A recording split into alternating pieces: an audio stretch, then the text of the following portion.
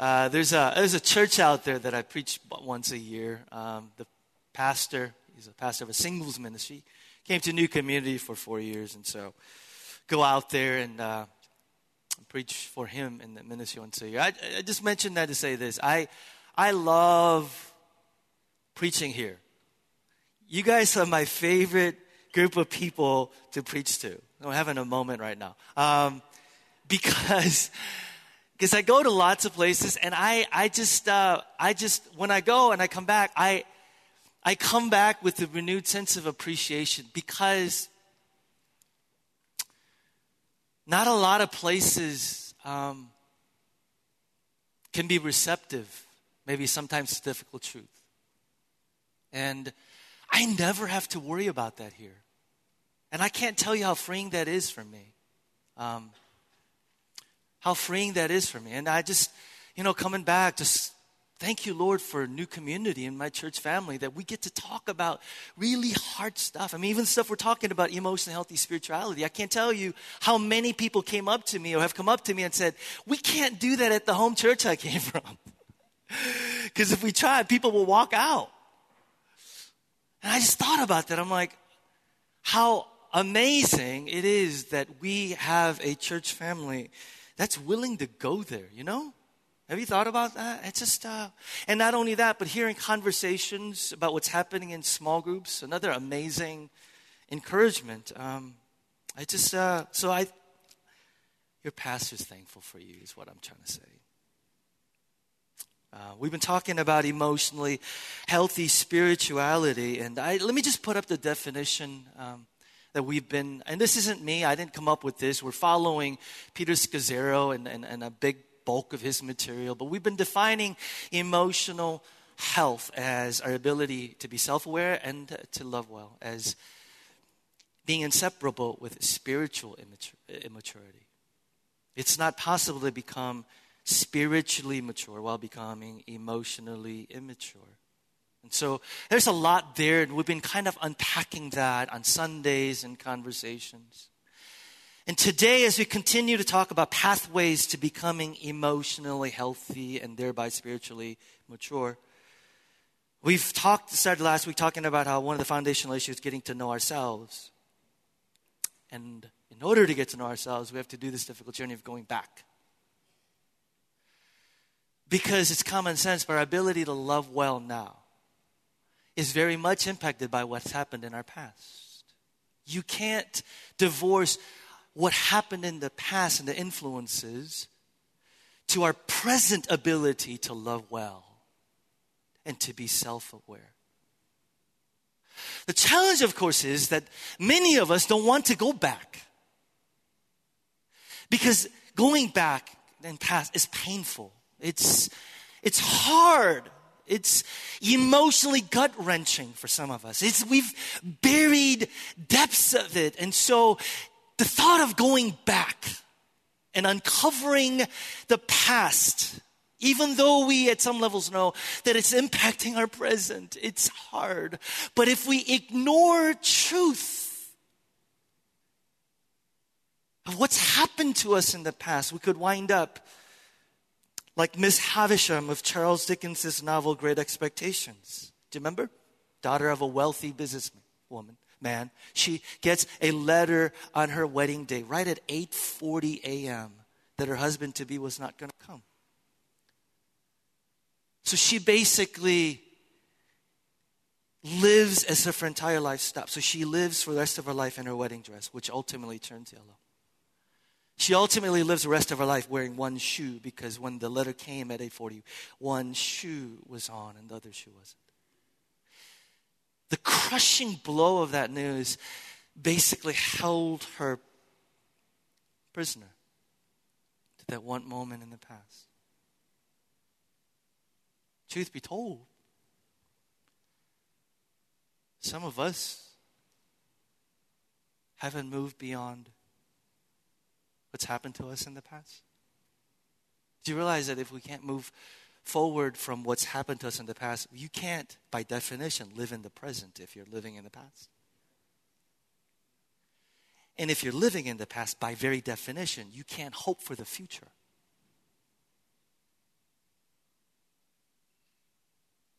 And last week we opened up a can of worms because when we talk about our past, you can't get around talking about our families and our family of origin. By the way, just to share with you, so my wife and I, and we were talking about this, and my wife at home goes, Peter, I kind of didn't really resonate today. And she's kind of half joking. She goes, I came from a pretty good family. And I joked around with her. I said, I know your brothers, and they would actually completely disagree with you. And I said, isn't it the very definition of an unhealthy, dysfunctional family when the children talk as if they came from two totally different families? Do you know what I'm talking about? And some of y'all sitting there going, I came from a pretty good family. Ask your siblings. Our family of origin, do you have any idea how much they're impacting you today? We saw even biblically, there are consequences of actions, decisions from generation that go on to other generations.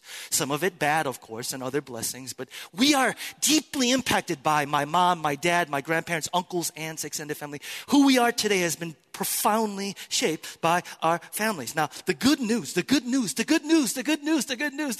is what? In the gospel, we know that we don't have to be defined by our family of origin because God causes us to be born into a brand new family called the church. Amen?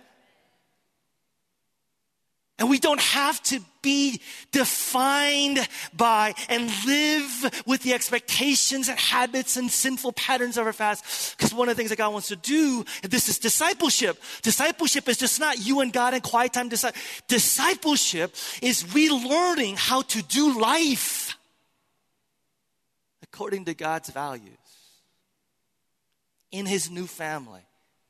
That's a big part of discipleship. And the good news is that it's possible. As somebody once said, what was learned can be what? Unlearned. And so we began this journey last week in this mini two-part in this larger sermon series about going back, looking at family of origin, honestly.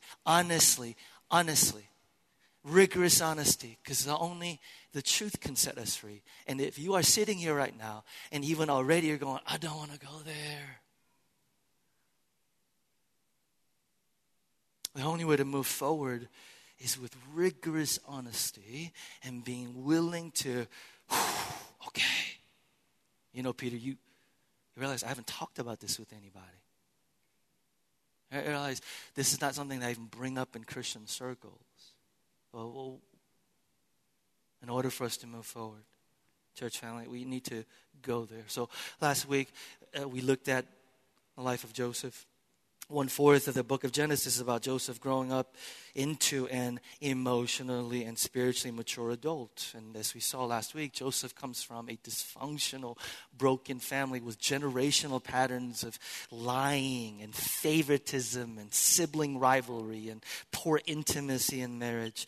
But one of the things that we see is Joseph, who could have very much, like some of us said, this is what I've been given, this is my lot, so I'm just trapped and not to do anything. We see Joseph somehow breaking free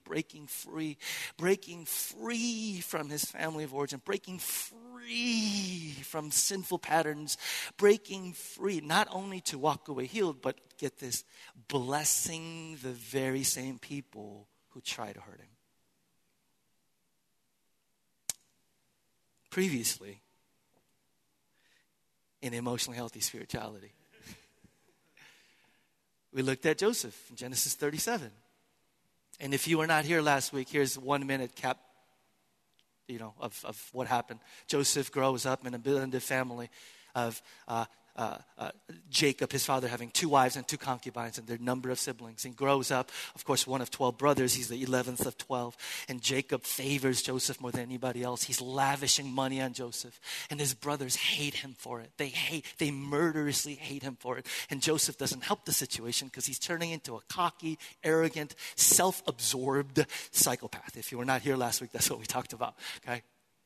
And so one day when Jacob says, Joseph, go check on your brothers, his brothers hatch up a plan to kill him. But instead of killing him, what do? They strip him of the favorite clothes that his father bought for him, throw him into a pit, hoping that he'd be abandoned to die.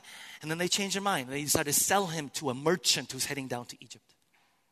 Then they go home and they tell their brothers about this fanciful lie about how their brother was mauled by an animal. They hold a fake funeral.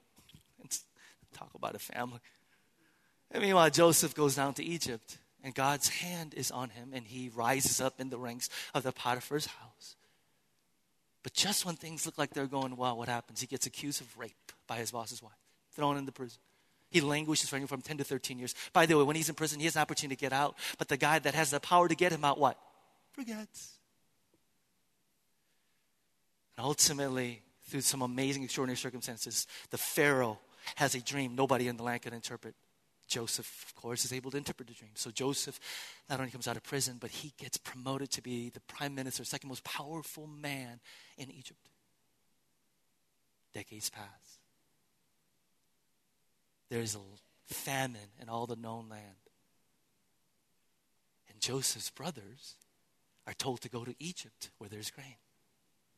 And Joseph's brothers go to Egypt. And they are standing in front of their brother, their little bro. I have no idea who he is. And we pick up the story in Genesis 45, verse 1. Then Joseph could no longer control himself before all his attendants. And he cried out, "Have everyone leave my presence!" So there was no one with Joseph when he made himself known to his brothers. And he wept. Everybody say wept. He wept so loudly that the Egyptians heard him, and Pharaoh's household heard about it. Verse 3, Joseph said to his brothers, "I am Joseph. Is my father still living?" But his brothers were not able to answer him because they were terrified at his presence. Then Joseph said to his brothers, "Come close to me." When they had done so, he said, "I am your brother Joseph, the one you sold into Egypt.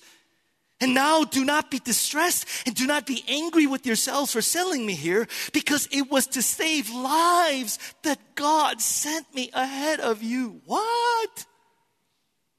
We talked about that last week. Verse 6, "For 2 years now there's been a famine in the land, and for the next 5 years there will be no plowing or reaping. But God sent me ahead of you to preserve for you a remnant on earth and to save your lives by great deliverance.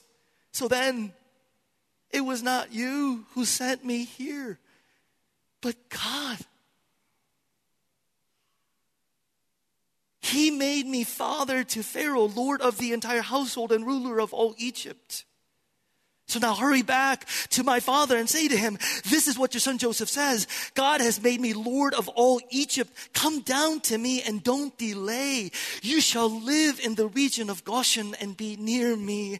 I will provide for you there, because 5 years of famine are still to come. Otherwise, you and your household and all who belong to you will become destitute.'" Verse 14, "Then he threw his arms around his brother Benjamin and wept. And Benjamin embraced him, weeping." Verse 15, "And he kissed all his brothers and he wept over them."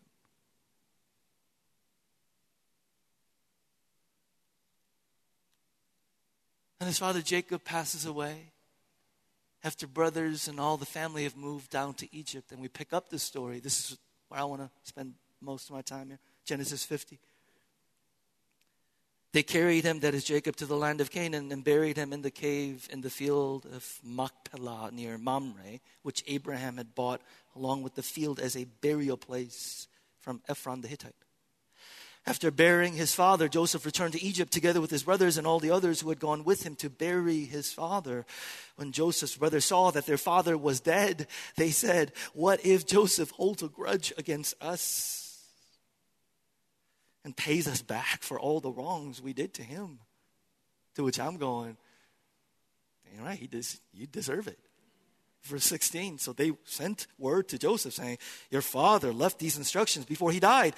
This is what you are to say to Joseph. I ask you to forgive your brothers and sins and the wrongs they committed in treating you so badly.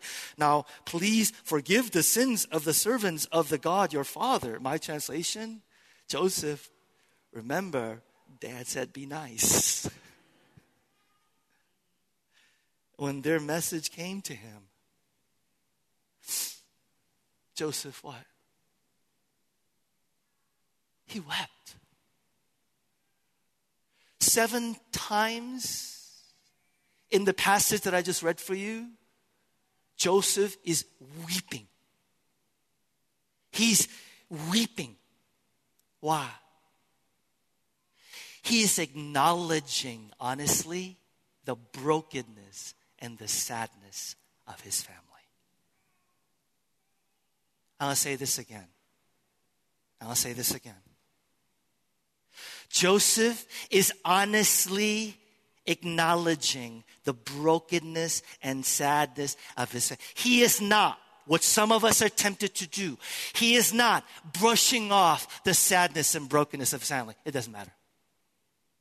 He is not rationalizing the brokenness and sadness of family.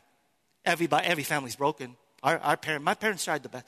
He is remembering and feeling to his core the brokenness and the sadness of his family. Can I ask you a question? Have you honestly mourned and grieved the brokenness and the sadness of your family?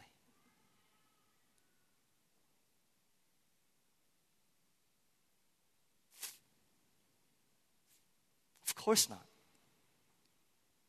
Truth be told, most of us resist doing it. Why? 3 reasons real quick. For me, 1, I think I'm going to feel worse. That will make me feel worse, so no, I will not. I will rationalize, brush it off. Some of us, believe it or not, we actually think that it doesn't matter. What good is it going to do after all these years? It doesn't matter. I'm a grown-up adult. I've forgotten about it. I've moved on. Some of us, my Asian American brothers and sisters. Actually, I always talk, it relates to other cultures with similar sort of culture values. Some of us actually think doing that is being disloyal to our parents. Does anybody know what I'm talking about? We're being disloyal somehow if I go back and honestly look at and grieve and mourn and remember and feel the sadness, brokenness of my family. And here's the truth that I want to tell you. It is not dishonoring our parents to go back and remember and feel the brokenness. Because the Bible clearly says we're to honor our parents, but we're to be loyal to God first. It's not being disloyal to our parents to say, I'm going to go back and think about the brokenness and the sadness and the sins of my family. It's about being real and being honest. I share that with you because I struggle with that. I'm 45, going to be 46 in 3 weeks. I've struggled with that most of my life. I've struggled with honestly admitting my parents who did their best and their brokenness and their fallenness because I thought if I did that, then I'm dishonoring. No, it's not. But why is this important? Because here's the reason why. Forgiveness could only come out of honest grieving. Forgiveness could only come out of honest grieving. Some of us in this room have been trying to forgive some people, maybe even our parents, your whole life. Why? Because you haven't honestly grieved the loss, the hurt, the sadness, the betrayal, and the brokenness. So it keeps coming back, keeps coming back, keeps coming back. And you and I are never free. You and I are never free from what we haven't forgiven. If you haven't forgiven someone, you and I are still in prison of our bitterness, of our hatred, of our anger. Joseph has the opportunity right here, right now, to destroy his brothers. But why did I mention 7 times he wept? But out of honest grieving the loss and the sadness and brokenness, he's able to look at his brothers and go, I forgive you. I'm going to say this again. Emotionally healthy spirituality, spiritual maturity, you cannot forgive someone if you have not genuinely grieved and mourned loss. Church, is this making sense to you? This is hard though, yes?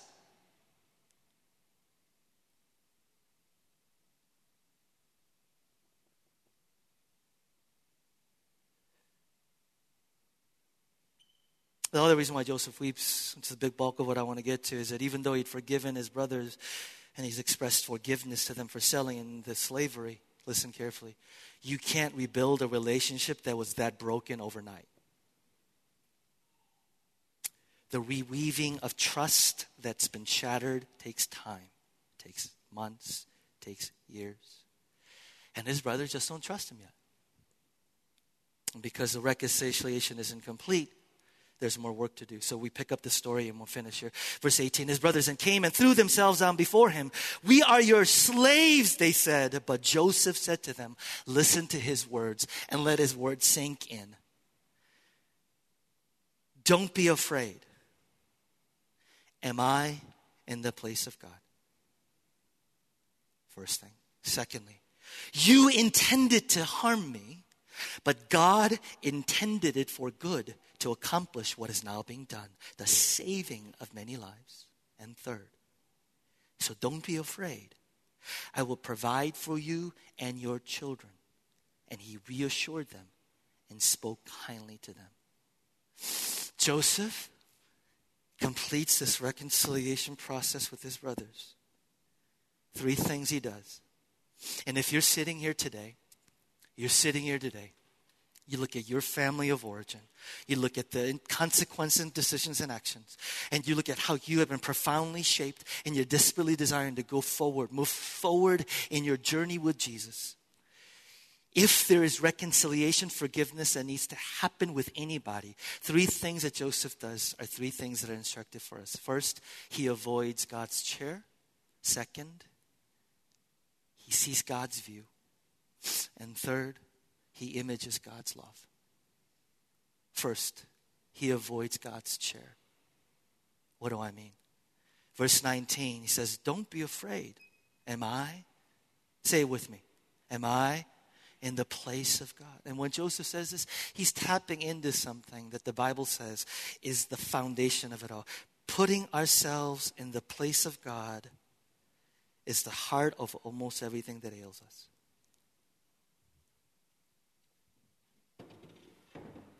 I thought I'd give you a visual.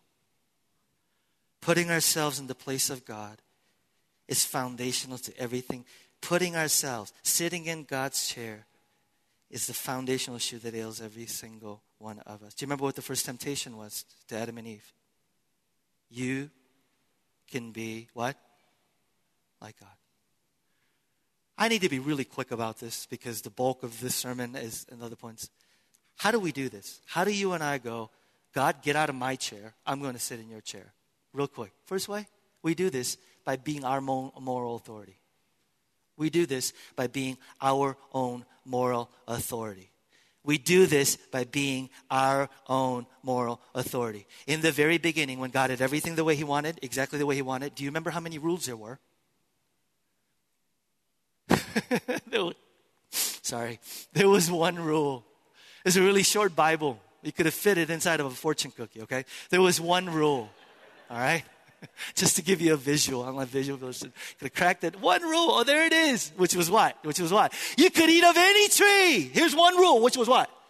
But do not eat of that tree. One rule. Just real quick. If you're not a Christian, and somehow you've been led to believe that the foundation of Christianity is rules, you need to know, go back to the beginning. God never intended that Christianity be a bunch of rules. He had one rule. And the rule was, you could eat of any tree, but don't eat of that tree. One rule. Why is that important? When the serpent comes and says, eat from that tree, and you will be just like God. You will be as God. What did he mean? I don't know about you, but when I was little, I used to think, oh, that apple must have had, I don't know why I got an apple. That fruit must have had some God juice in it. So if you ate it, you got God juice in you. And somehow you were able to, come on, nobody else thought that? Really? Am I the only one? I'm the only weird one? Oh, that's what I thought, right? I'm like, it's a mystical tree, an apple, and I was like, tree. No, that's not what it meant. It's a lot more plain than that. What did it mean when the serpent says, eat that fruit and you can be as God? He's absolutely right. He's saying when you eat of it, what is he saying? He's saying you could be your own moral authority and choose what is right or wrong. God's command to say, don't eat from that tree, fundamental, nothing special about the tree. His fundamental command was, trust me and my word as ultimate authority. Are you hearing me? So the servant says, go ahead. He's essentially saying, get in God's chair and decide for yourself what's right or wrong. Now, here's how we do it in our culture. It's so subtle. It's so subtle. You know what I hear a lot in our culture? Because nobody's walking around going, I'm not going to listen to God's word. I'm going to do whatever. Here's what we say in our culture. We say stuff like this. Listen, come on now. Nobody seriously takes the Bible in its entirety. It's so ancient and primitive and narrow. Who does that? No, come on. There's some things that are good and some things aren't. So we kind of pick and choose what we want to obey and what we don't want to obey. Because we now know. The problem with that whole thought, listen please very carefully, is the little word now. No. What do I mean? I was just talking to somebody about this. Did you ever go back and listen and read stuff that people were saying 50 years ago? Good Lord, man. You look at our current cultural perspective, you go, I can't believe they thought that. I can't believe they said that. They actually wrote that. Don't you think 50 years from now, your grandkids and children are going to look back to some of the stuff we think, we say, and do, and cringe and go, good Lord, embarrassing. Think about, I'm reasoning with you, the problem of saying, I'm going to let my current cultural perspective be absolute, and with that, I'm going to critique the Bible. Instead of saying, I'm going to let the Bible be absolute and critique our constantly changing cultural landscape. Church, are you hearing me? Listen, I would never get up here and just blankly go, God's word is your authority, obey it. I am reasoning with you. I am reasoning with you. I am reasoning with you. It's been around for 2,000 years, and all of human civilization has looked upon it as being the word of God. You think that 2016, all of a sudden, we're more enlightened now?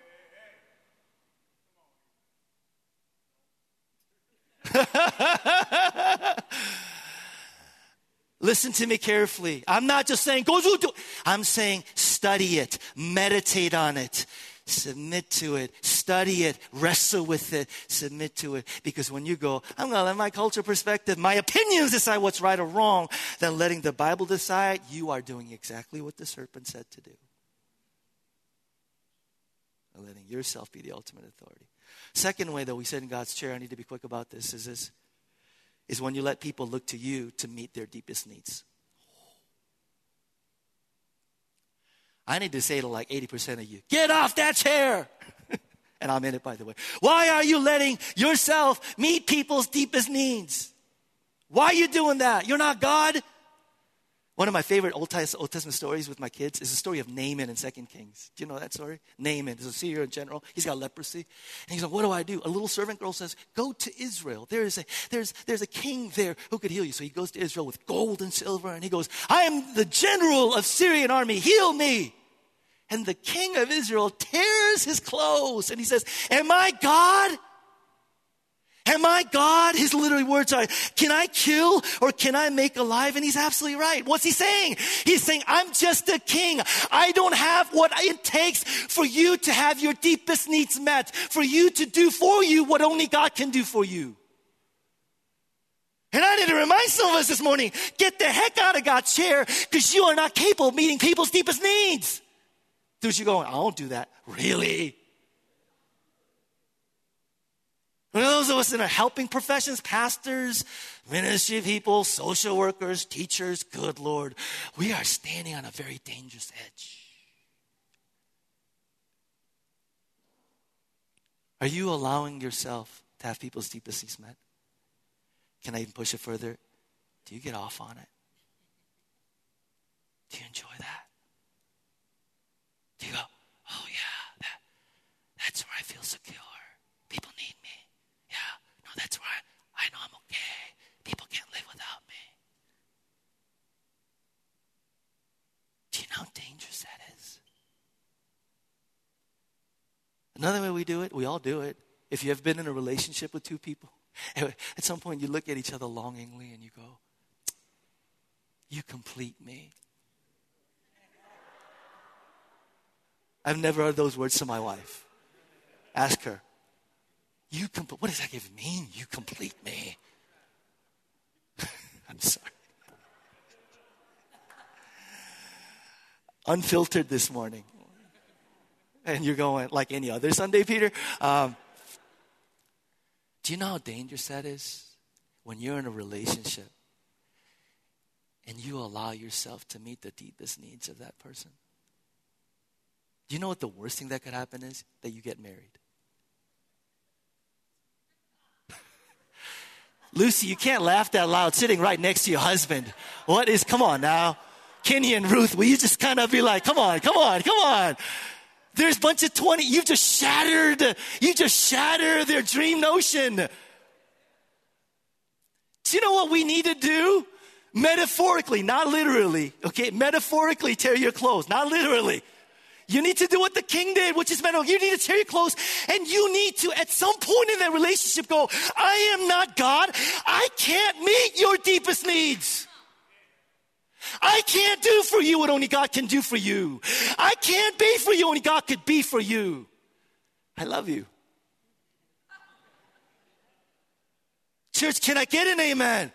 Because if you don't, I am telling you the worst thing that could happen is for you to get married, because that marriage will implode under the expectation that no human being can meet.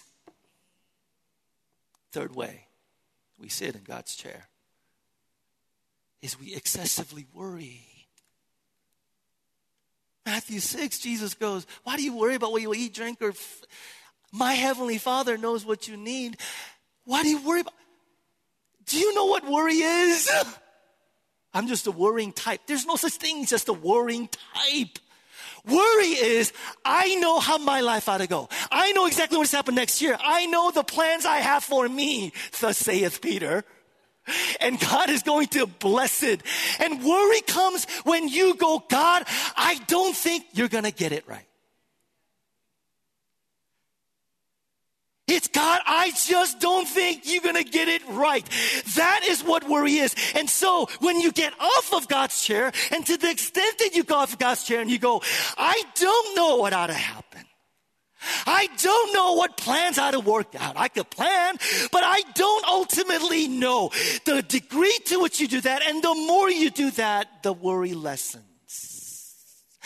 If you're sitting here right now and you are racked with anxiety and worry, it's because you're sitting in God's chair. Fourth way, I need to be quick. The way you sit in God's chair, there's like 10 of them, CC, but I only have time for 4. The fourth way, are you getting the picture though? The fourth way you sit in God's chair, you and I, is by holding a grudge. And this is what this text, it's by keeping a grudge. Joseph says, I forgive you. Why? Am I in the place of God? What he's saying is everybody who keeps a grudge, everybody who stays resentful, every person who holds on to their anger towards someone who has wronged them is sitting in God's chair. This is the reason why God says in Romans 12, vengeance is what? Mine. I will repay, says the Lord. What's God saying? My translation, hey, Peter, get out of my chair. Do you know why the Bible says that only God has the right to judge? Real quick. One, it's because only God has the knowledge to bring judgment. When you sit there and you're going, I'm not going to forget. I'm going to hold a grudge. Do you know what? I know what they deserve, and I'm going to be mad at them until they get what they deserve. The problem is, how the heck do you and I know what they truly deserve? Unless you knew what influences they had, unless you knew their history, unless you knew all the things that's happened and impacted them to know and do why they would. And who only has full, complete knowledge of all that they've been through so that you know what they deserve? You? Me? Who? God. I tell you what I do, and this is my lovely wife who reminds me. When I have a difficult time with somebody, she goes, Peter, put yourself in their shoes. To which I don't want to. No. Peter, think about it. Do you know what kind of family they came from? No. Do you know the ways that maybe they've been hurt? No. Do you know what kind of stuff that they've had? No. For me, even thinking about the whole, I wonder what they've gone through. Lessens just a little bit the hardness. Makes me just a little bit more compassionate, a little bit more empathetic. But really, the most important reason why God says, get out of my chair, only I can judge, is actually not for God's sake, it's for our sake. What do I mean? God's the only person who has the power and authority to rightfully judge without the evil coming into him. Because when you and I hold a grudge, the evil that's been done to you, guess where it goes?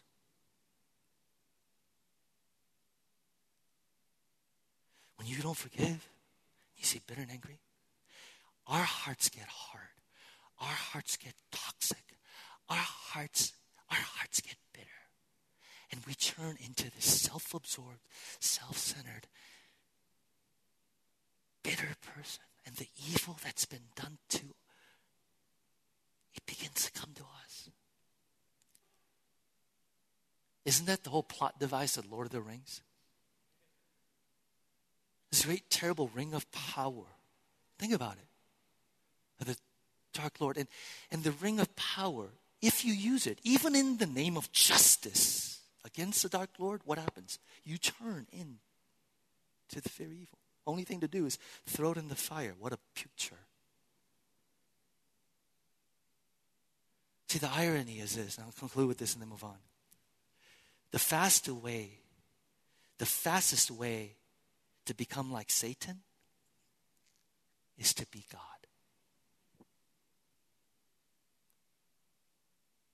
The fastest way for you to turn into this evil, snarling, bittering is to be God.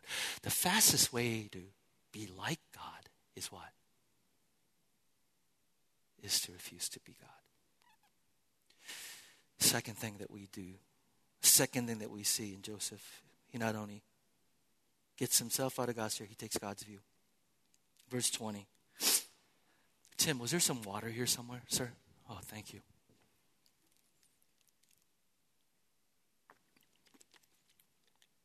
Verse 20. See what Joseph does to take God's view. And I honestly, this week, I mourned and wept and prayed about this point as I thought about specific people in our church family. Look what Joseph does. Verse 20. You intended to harm me, but God intended it for good to accomplish what is now being done, the saving of many lives. I'm just going to say it up here right now. No human being is capable of having this perspective apart from the Holy Spirit. No human being is capable of having this perspective apart from the Holy Spirit opening our eyes to see it. Because if you could somehow see God's view to all that's happened to you and to me, we could face anything in life. The image that comes to mind of God's view. I've gone hiking twice in my whole life. And I say that not with the sense of, I've gone hiking twice in my life with pride. I say that totally embarrassed. The last time was in Korea. When I was there 2 years ago. And here's the amazing thing. When you're in the valley and you're lost, hikers, you guys know, you have no idea where you're going. You have no idea where you're going. You're lost. The only way to get unlost is what? Somehow make your way to the top of the hill or the top of the mountain. When you get to the top of the mountain and you look out, you go, that's where we came from. That's where we got stuck. Oh, we're stuck there for a while. There's that ridge. There's that ridge. That's fine. We didn't go there. So that's how, and you come down. You know why that's instructive for us? It's a matter of perspective. If you get the perspective from the top, you'll be fine. But in the valley, you're utterly, totally lost. Can I ask you a question? How do you look at the troubles of your life? From the top or from the valley?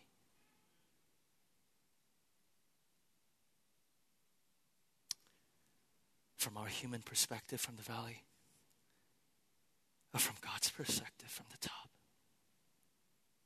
Because when Joseph says these words that seem almost impossible to you and me, you hurt me. You meant it for evil, and it was evil. It was painful, but God meant it for good. He is giving us a view from here and not here. Because from down here, just like you, I can't hold those two things together. I'm just going to be honest. I can't, from this view, hold those two things together. I can't hold you meant it for good, but God, you meant it for evil, but God meant it for good. Church family, I'm just confessing. I can't hold those two things together because from my perspective, it's either or, not both and. It's either life is good, life is beautiful. If you're nice to people, people will be nice to you. You're kind to people and that, people will be kind to you. People are out there to help you. And if there are troubles and trials and hardships that come into your life, there are exceptions. There are anomalies. For the most part, life is good. You're good. God will be good to you. It's either that from down here or some of us, life stinks. Life is hard. Life is pessimistic. People are out to hurt you. It doesn't matter what you do to them. They will stab you in the back someday. Don't trust anybody. Your life is going good right now. Just wait. And when bad things happen, it's because God isn't there. When bad things happen, it's because God isn't love. If bad things are happening, it's because God has completely lost control. That's the only perspective that I have down here. But Joseph's perspective, hello anybody? It's not either or. It's what? Joseph's perspective is life is hard. Life is tragic. Life brings suffering. Life brings hardship. There is evil in the world. But God is good. But God is wise. But God is loving and in control. Church, what is your perspective today? Is it down here? And we so need to hear this truth. When things are good, God is good. Bring on that song. But when things are bad, God is not there. God doesn't care. God is loving. But when you're able to see what Joseph sees from his perspective, we have the confidence of knowing life is hard. Life hurts. There is evil in the world. But God is good. But God is wise. But God is loving. Do you know how strong we would be if that truth took hold of our hearts? And do you remember from last week? We don't just pull this out of thin air and go like, okay, the both and. No, what Joseph is able to see from God's view is what? What is Joseph able to see? He's able to see as he looks back in life, unless things happened exactly the way they did, in the order they did, everybody dies. Unless things happened in his life exactly the way they did, in the order they did, everybody dies. And God is silent. God seems to be absent. He doesn't speak in Joseph's story. But what we find out is that God is actually the one that is managing every detail, orchestrating every event, and yes, overruling and overwhelming evil and harm that man may try to do to me to bring about salvation, redemption, and glory to Him.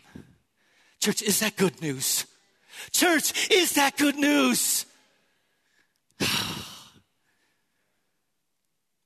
I said last week, God's view says God's silence is not absence. God's view says God's hiddenness is not impotence. When things to us look to be going the most wrong, it is in those moments that God is most working, and that you and I cannot just look at the surface of our life and go, God, you are either life is good, you're good, or life is hard, you're not there. But to be able to say, I have your view. Life is hard. There's hardships. There's suffering. There's death. There's cancer. But God.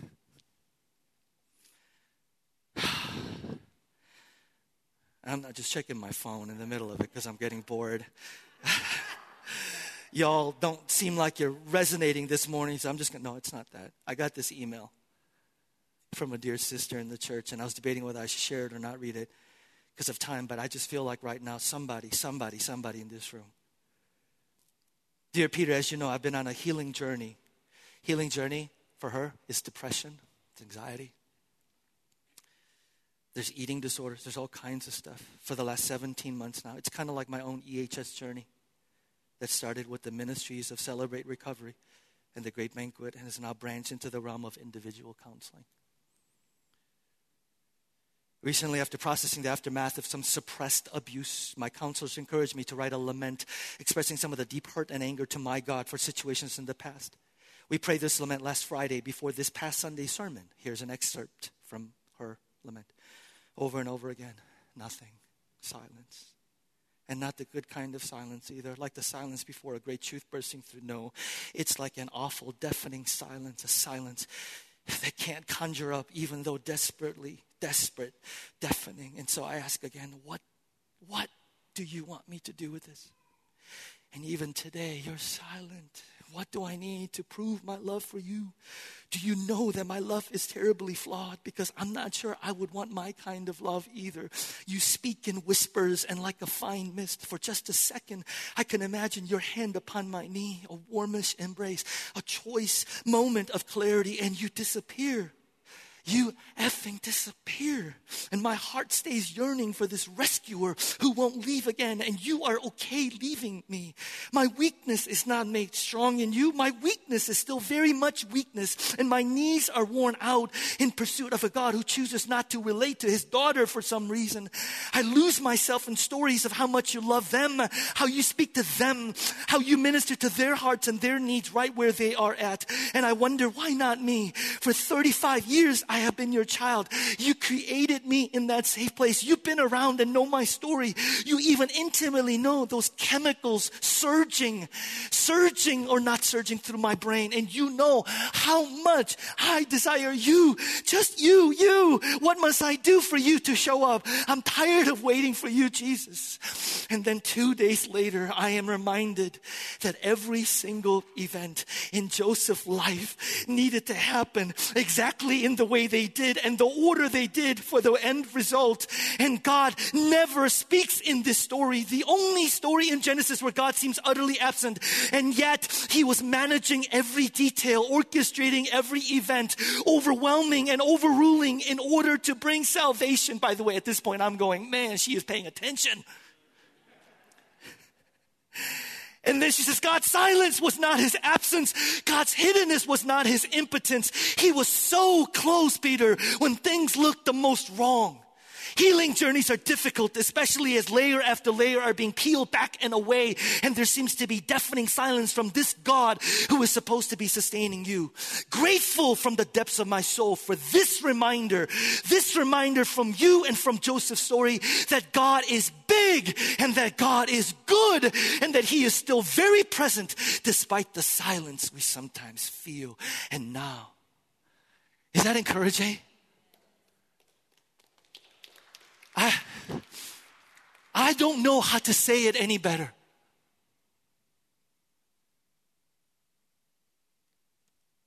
I don't know how to say it any better.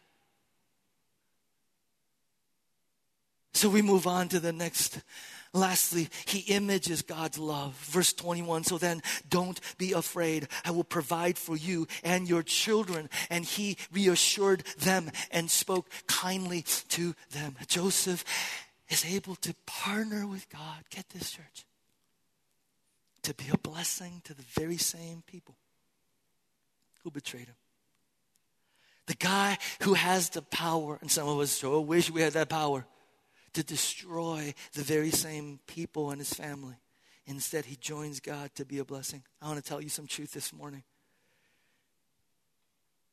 God didn't bring us this far just to survive. God brought us this far so that your life would be a gift to be a blessing to people. I'll say that again. If you're sitting there this morning and saying, do you have any idea how jacked up my family was? Do you have any idea how messed up my family was? I am telling you right now, gospel truth, that God's desire wasn't just to deliver and save and redeem and heal us so that we could survive, but that God would use our lives as a gift of blessing to our families and to around us. You say, I can't do that, Peter. Here's how Joseph did it. First, Joseph's able to do this because he didn't put himself in God's place. He's that humble. They all come together. Joseph is able to do this because he's humble. He doesn't put himself in God's place and says, I'm better than you. But he's also able to do this because he's that confident. What do I mean? He's able to look back on his life and said, everything that happened is for me. Unless you have that humility to go, I'm not going to be in your chair. And the confidence to go, you're for me. You will not have the ability to be a blessing. And you say, how do we get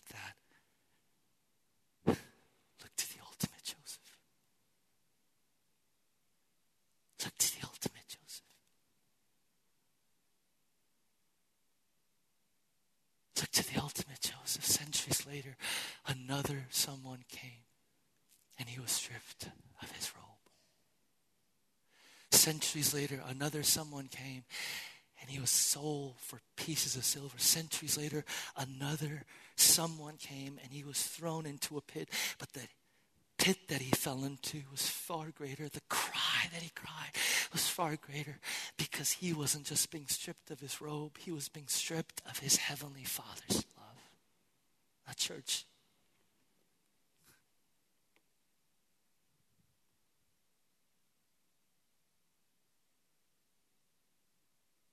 Jesus was God.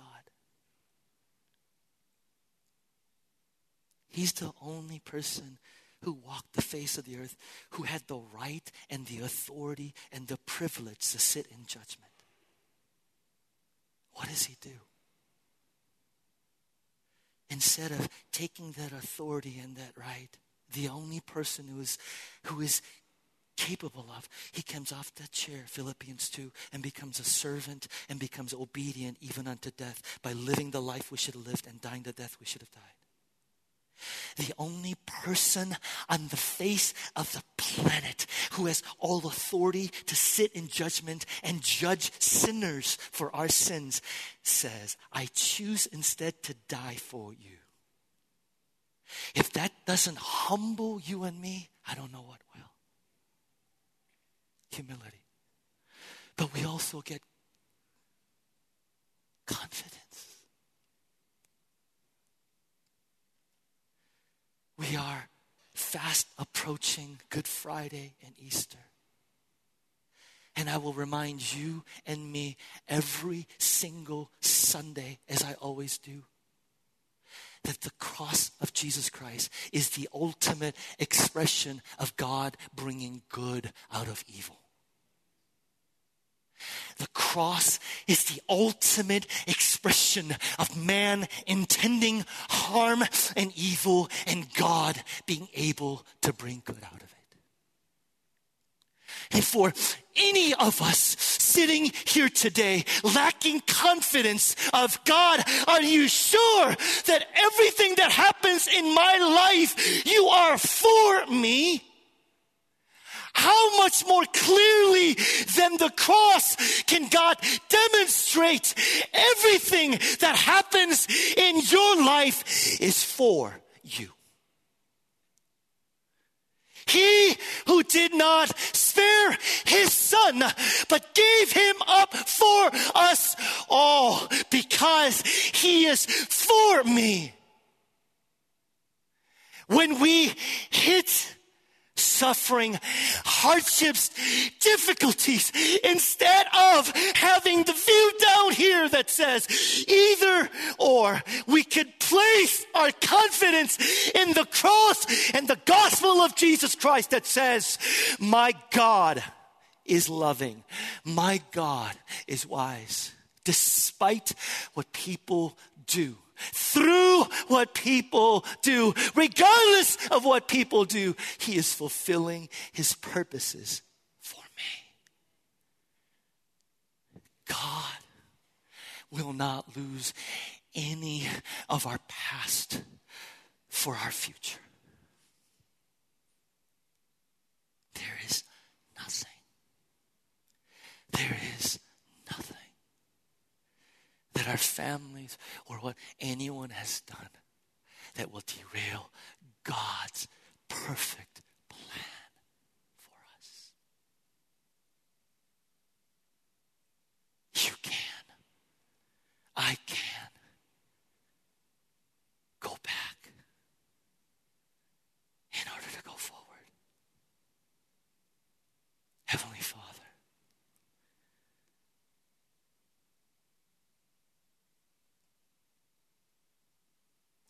Heavenly Father, church,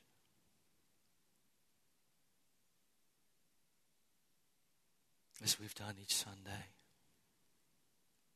I'm going to ask the prayer team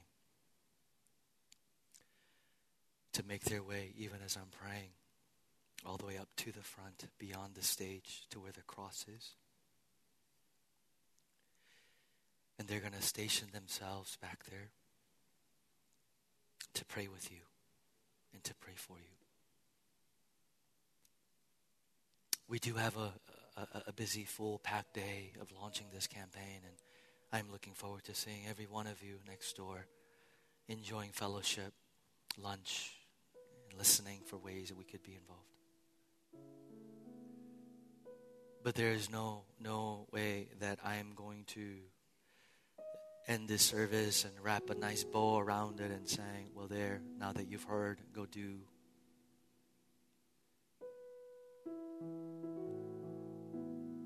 For some of us,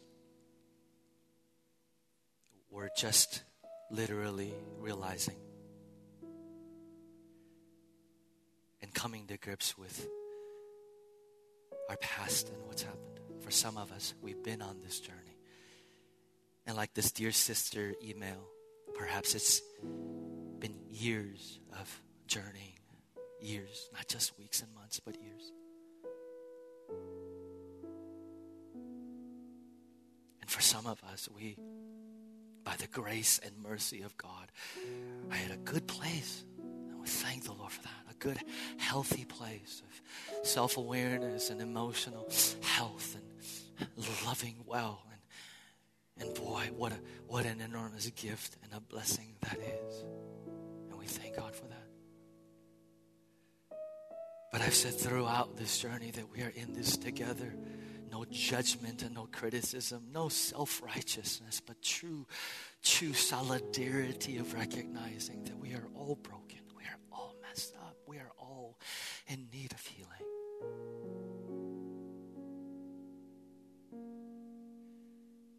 I say all that because this journey for many of us cannot happen apart from letting someone know, and B, by entering into minimally prayer together, because it's acknowledging that it is God who heals. So it's not just, hey, I need some prayer. It's recognizing that this is a vital part of my journey, to ask prayer, to receive prayer, to share. Man. So as you have done so courageously, church, throughout this series, any time after I'm done praying, in the midst of giving offering and singing, come on up, go all the way to the back. There's privacy there. You could pray with them. All the way to the front, I'm sorry. But what I'm going to do right now is I'm going to ask the ushers and greeters to come forward, because I'm going to go ahead and pray. Will you all stand with me? Stand with me, church. Come on.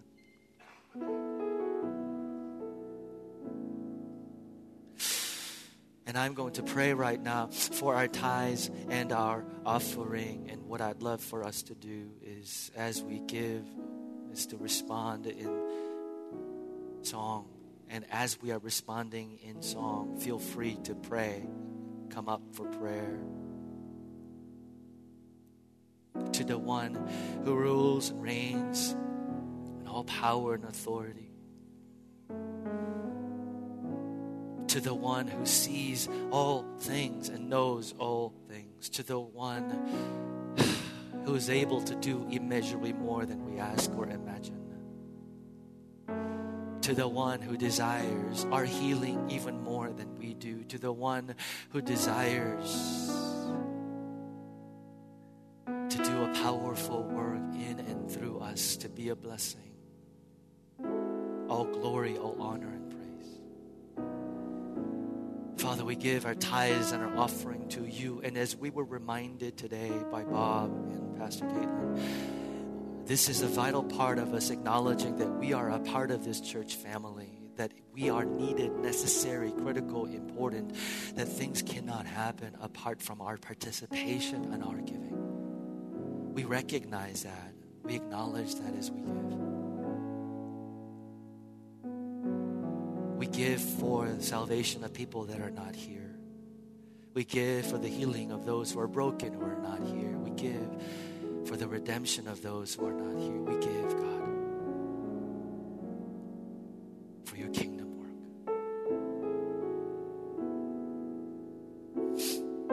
In the name of the Father, the Son, and